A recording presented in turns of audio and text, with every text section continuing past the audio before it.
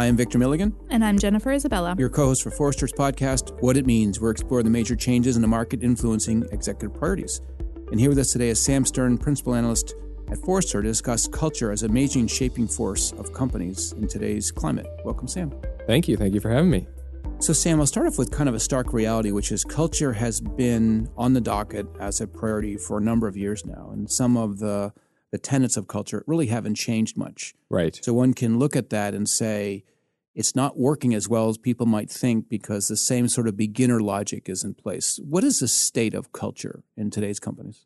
Yeah. So culture change is hard. And so part of the stark reality that you're seeing, and I think you're seeing it correctly, is that if you want to change a culture, which is in an organization or societal level, but we'll stick to companies, right?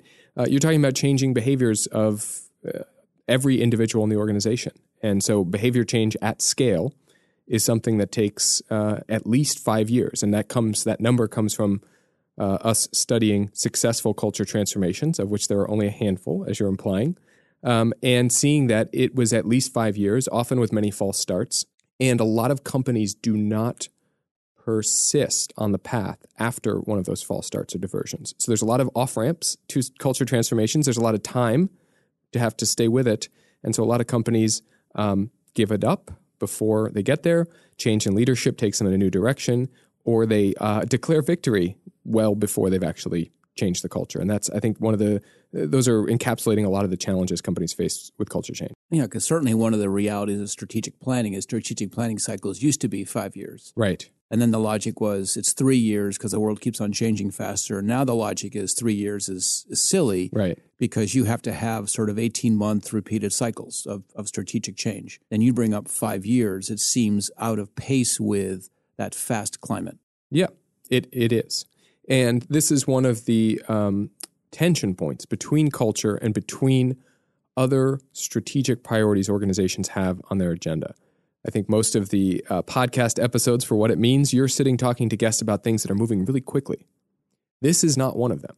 Culture is the slowest moving part of an organization. And it is in tension with those really fast moving parts, right? New technology coming in and getting adopted, business model changing, acquisitions, changing your points of emphasis in your business. Culture will resist a lot of that change and push back against it and feel like the thing that is holding you back from moving faster against those elements. And there's truth to that. But culture is also the thing that keeps you sort of having this sort of middle, this part, who you are as an organization, what sustains you, what defines you. And as often culture change is about hearkening back to founding principles of an organization and reinvigorating those with real meaning and modernizing them. So there is that tension between wanting to move faster, having to move faster as you respond to other changes, and not being able to move faster with the culture change, and companies getting frustrated by the slow pace of change relative to what the other things they're doing. Yeah. But how do leaders rationalize that tension? Yeah. I've been saying this a lot lately to clients. You have to live with certain tensions, not trying to resolve them always. And so you're not wrong to say that we need to move fast in adopting new technologies and responding to changing consumer demands, while also saying we're going to move as fast as we can with culture change, but it's going to move slower, and we need to allow for a longer time horizon. And I think that concept of the longer time horizon is one that companies would be smart to look at anyway, because a lot of you take someone like Amazon, who is disrupting almost every market that exists. They're doing that by adopting a longer time horizon about how they make bets. And so culture could be one of those big bets that we say, we know this isn't going to pay off in the short term. But as we are working on these shorter term bets with faster turnaround time, we're also working on the culture change. And it's a longer bet that will actually differentiate us once we get there, because so few companies are able to see out a 5-year commitment to something. So you brought up the other podcasts we've run. One of the common threads of those podcasts is that we talk about things that people ultimately can control. Yeah. They can design and build experiences that are theirs. They can design and use technologies that are put in a stack. And human beings are hard to control, unfortunately. Yep. And I think, is that part of the puzzle here? Because culture is not something that's easy to control. Yeah. So again, here we'll come up with another tension. There will be a lot of consistency or a lot of common elements in what behaviors, what things need to change the culture. But each individual is going to want to feel like they're making their own changes for their own reasons. And so you do want it to feel, this personalization down to the individual employee level. And yet the good news for companies, the only way this is doable is that a lot of what each individual is committing to and doing, their peers are doing very similar things as well. And at first blush, as you speak with clients, sometimes culture is first pitched as an organizational thing. We're going to change the organism. Right. Or they might change some teams. Yeah. How often do they understand that you're really talking about true mass customization? Well, hopefully, if I'm doing my job right, after they talk to me, they understand that.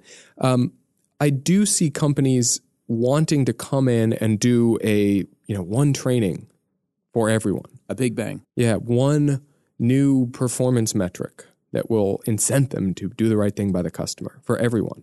And what I say is, here's the good news. The good news is you don't need to know what the right thing is going to be for everyone.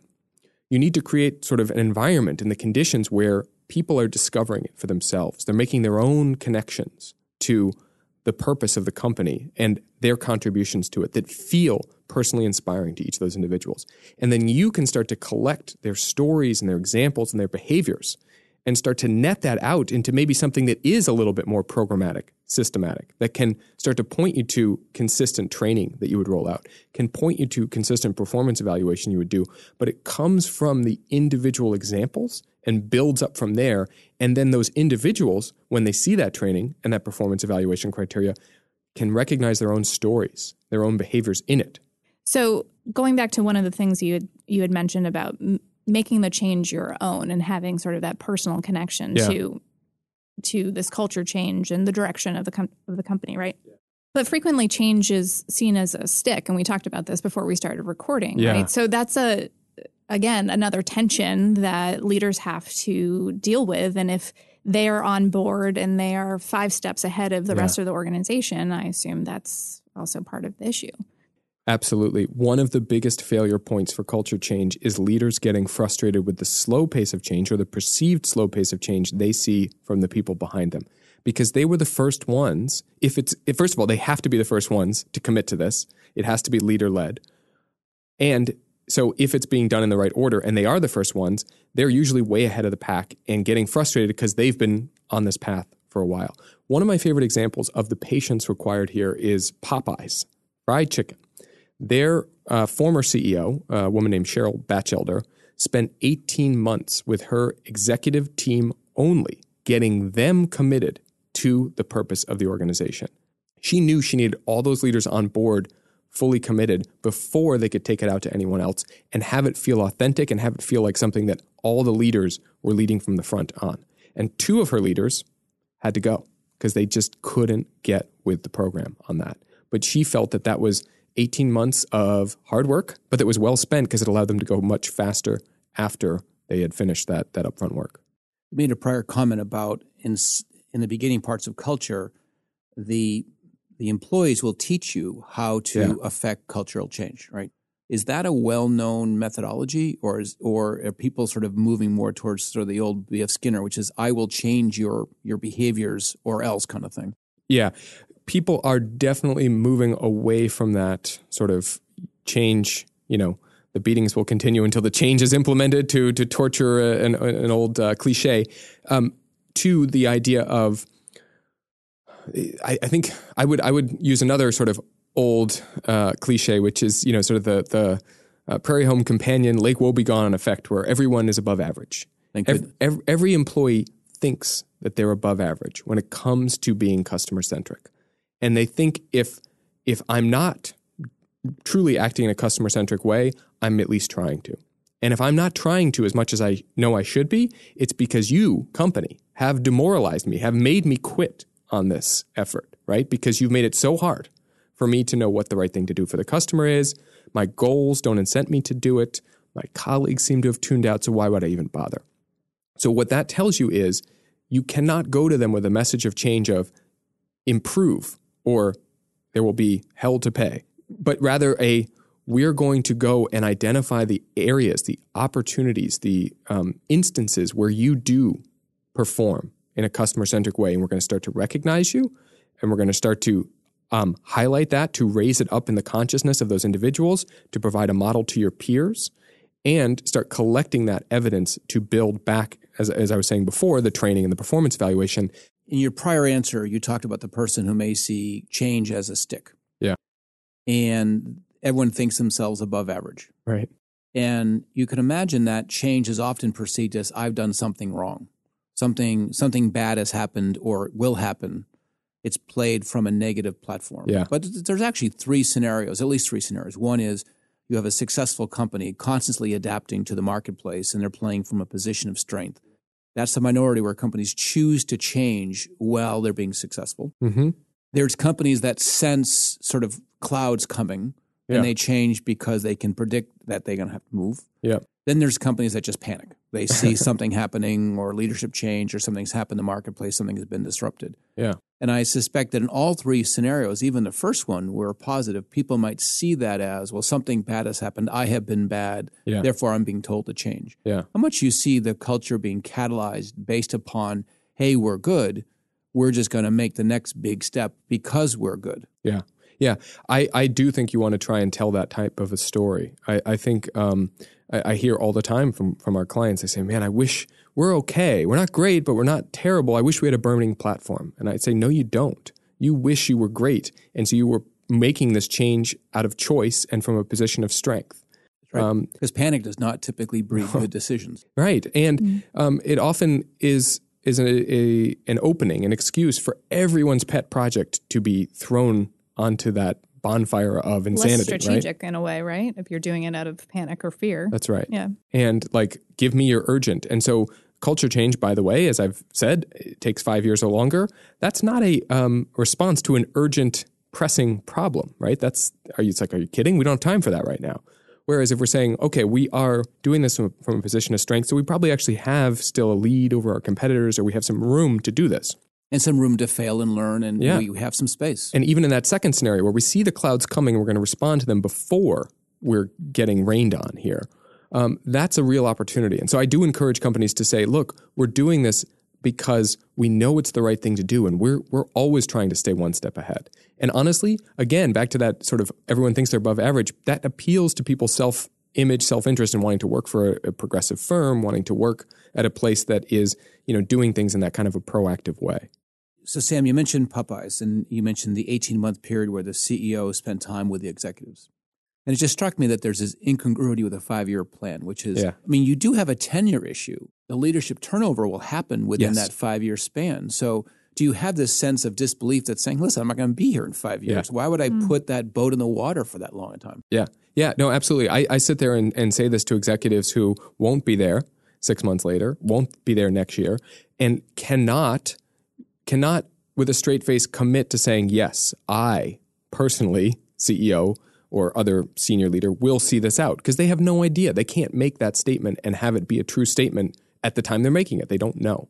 And I do think that's a huge, huge barrier and a huge reason why so many of these changes fail. Leadership disruption. Almost always when a new leader comes in, they have to pivot away from the strategy of the former leader. I mean, it is part of why we're changing leadership to go in a different direction, right? And leaders are to me, as I can see, an unavoidable point of fragility for organizations who want to change their culture, because so much of it is leader dependent and leaders are not likely to be around. So it's absolutely a major failure point, and I don't have a great answer for you other than to say it doesn't mean you shouldn't start down the path, because I have seen some companies successfully ride out leadership reshuffles, reorgs to still change their culture. So coming off of that response, is there an example that you can share of an organization who has survived through leadership change and successfully changed their culture? Yeah, sure. A couple of examples come to mind with different levels or different flavors of leadership change. And one of my favorite stories to talk about as a successful transformation is Cleveland Clinic. They went from last in their peer group of major research universities, think of Johns Hopkins, Mass General, places like that, to first in terms of patient experience. And that was the metric they used to judge their transformation. And I love they had a really great why that crystallized why they were doing this. They said, for us to truly continue to think of ourselves as healthcare delivery experts, leaders in the world, we need to include patient experience in that calculation. And they started out on that journey with a high profile from the outside chief experience officer who they brought in to lead this change. She was gone in 18 months, and that was a disruption. All she had to show for it, and this is a little unfair to her, and she's a very smart, brilliant woman, but all she had to show for it was redesigned hospital gowns, because she was not substantively attacking the culture, the problem at the organization.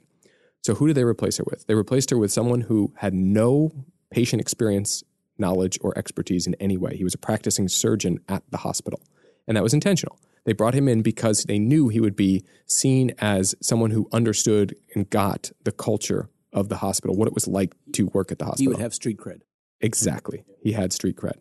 And his first role, his first job, as he saw it, and as his boss, the CEO, told him, they agreed at least, was go talk to the head of nurses and get her on board with this transformation, because we don't do anything at this hospital unless nurses agree that it's the right thing to do.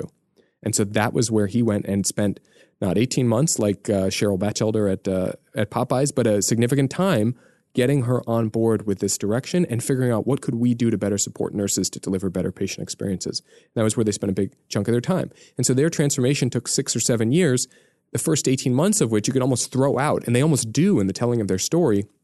When Jim Merlino got there, it's like, hey, and now we're moving. But there was that sort of whole pre-story of that false start. In that story, you very closely affiliated culture with purpose. Yeah. And it sort of does beg the question, how many of these efforts sort of self-reveal purpose in the change? Or is all too often culture seen as optional or interesting or someone's flavor of the day? 100% of successful culture transformations have a very clear linkage between the culture change and the purpose of the organization. I always talk about the step one in your culture transformation is articulating a clear why that will feel appropriate to the organization for why we're doing this. And it has to speak to the situation we're in, how people at the company already think of the culture. So there's an affinity to Cleveland Clinic self-identifies as one of the leading hospitals in the world. You need to make a convincing argument for why patient experience needs to be in that definition and perception, so that people will say, oh, okay, we had been too narrow in our definition of healthcare excellence. We need to expand it to include patient experience. So there was a lot of work they did to uncover the link between better patient experience and better patient health outcomes.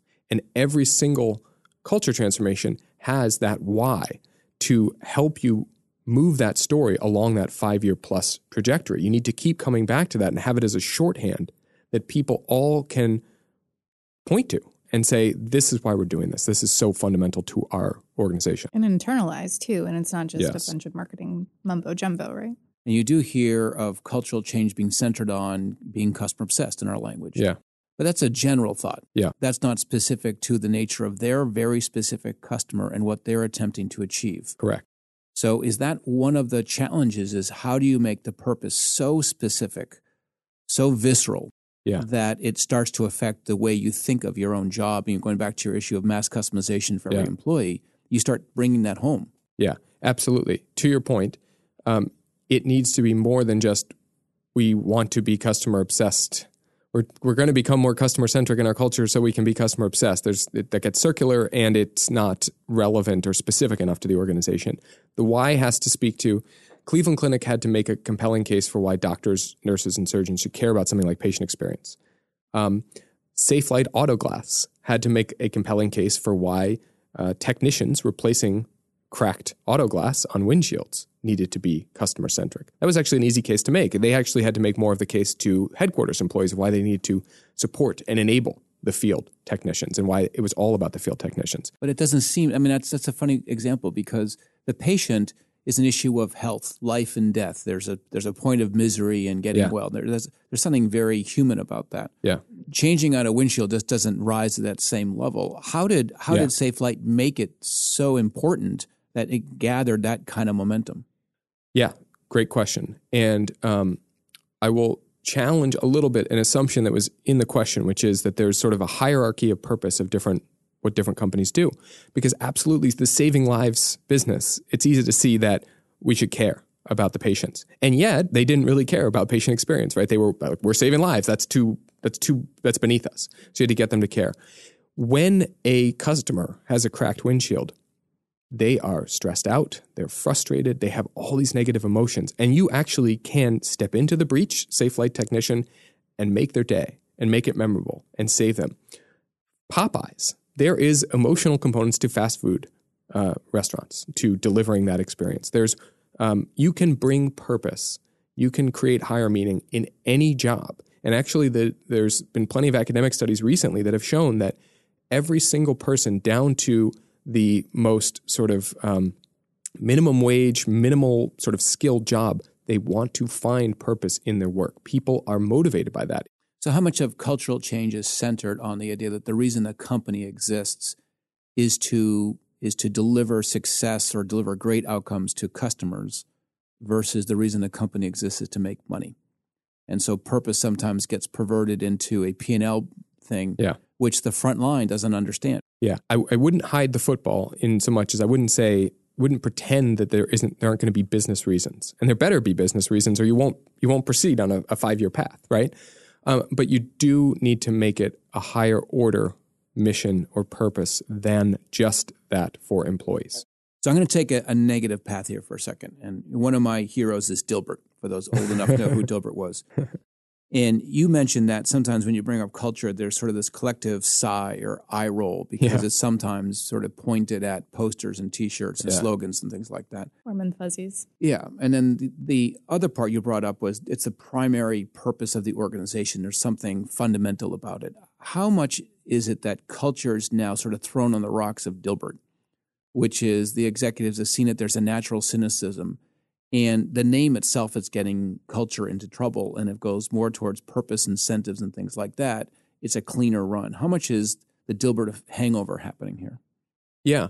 Well, I think Dilbert is a good corrective to the wrong path to culture change, right? And Dilbert, if that cynicism has crept in, good, because what it was attacking was sort of this poster, checkbox, perk, benefit mentality of culture change, which is BS. It doesn't work. That's not how people think of, like, you give me the foosball table in the break room and we're sorted.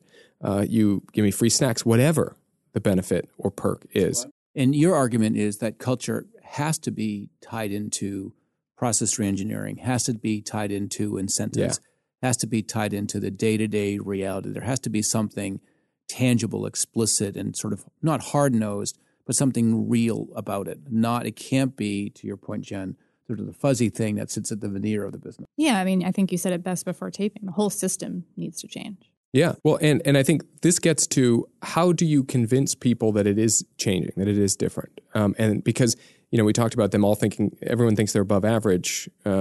Well, they want to see some evidence that everyone else who they think they're better than is making the needed changes. And so as an organization, you want to signal that through, one, leaders going first, leading from the front on the culture change, and two, highlighting very specific things that you're changing about process, about metrics or goals, about rules in the organization that would have been viewed by the employees impacted by them as barriers to being more customer-centric. My favorite example of this was Hampton Inn found that top-performing general managers at their hotels interacted with more guests per day than average-performing general managers in terms of guest experience results at the hotel. The top performers were doing it at the free breakfast buffet. That was their little secret. Rather than go lecture the average-performing general managers about why don't you go work at the breakfast buffet, they assumed positive intent and went to dive in to say, well, what are they doing during breakfast? They were back in their offices, the general managers, completing financial paperwork. Why? Because Hampton Corporate had said, send us financial paperwork first thing every day. Now they have a thing that they can change. They have guidance. They can say, we're sorry. We conflicted you between what you know to be a hospitality best practice and compliance with a corporate guideline. We're changing the guidance. Send it to us by lunchtime. At 10 a.m., every hotel is empty because everyone's checked out for the day. You can be back in your office at 10 and complete financial paperwork, but go work the breakfast buffet. So, Sam, you said something to me that was very interesting about Hampton Inn, which is there was an active effort to give the employees, in this case the GMs, the space and time to facilitate change, to act differently. Yeah. Culture shift is a very inefficient game. It takes more time than one would like. So the executives actually freed up the space and time to do that. That seems like a practice that's not well exposed in terms of the playbook. Yeah. But it seems very much common sense and necessary for people to feel like they got something first, and what they're going to give back is the investment to take on the change. Yeah, that's right. That's very well said. We, as individuals, struggle when we're being asked to do something in addition to what we're already doing. But if you can signal to me, and if it's an honest, authentic thing that you're showing me, that you're changing something that is now makes it easier for me to do the new thing you're asking me to do, or you've freed up my time to do the new thing you want me to do, then I can do that. I can take it on because I can see the balance has been appropriate for me to take these other things off my plate or have this barrier removed that now allows me to do this new thing without feeling overwhelmed by everything I'm being asked to do. Yeah, change stops being a giving game. I'm going to give you a lot more. It's a give and get game, which the first thing I'm going to do is I'm going to get time, and that's a hell of a game. That's right. And to your point, it's I get as an employee, and then I can give. Right. So let's start at the beginning. Culture is a major fuel for allowing companies to succeed in a market where digital transformation, disruption, customer expectations are causing havoc. Yeah. And you need to orient people towards that reality in a way that's authentic to your brand, authentic to the origination of your company, that whole bit. So culture is vital, but the efforts largely have not succeeded at the pace one would want. Yes. So what does it mean to a company that's either contemplating now or recontemplating culture? What is the things they need to walk away from to say, I really need to know this part of culture shift? Because we don't want them to walk away and say, I didn't want to take this journey. Yeah. Great. So I would say two things. One is leaders, go first and be patient for the rest of the organization to follow behind you a little more slowly than you would like, but be patient. And two, and we were just talking about this, is find as many barriers, obstacles as you can and show that you're removing them to signal to employees that the change that they're waiting for to happen at the organization so that they can be as customer-centric as they already think they are, that you're making those changes, that the environment in which they're operating is changing. And so now they're going to be surrounded by more people being customer-centric and more rules and policies and support that make it easy for them to be customer-centric. Thank you, Sam. Thanks. My pleasure.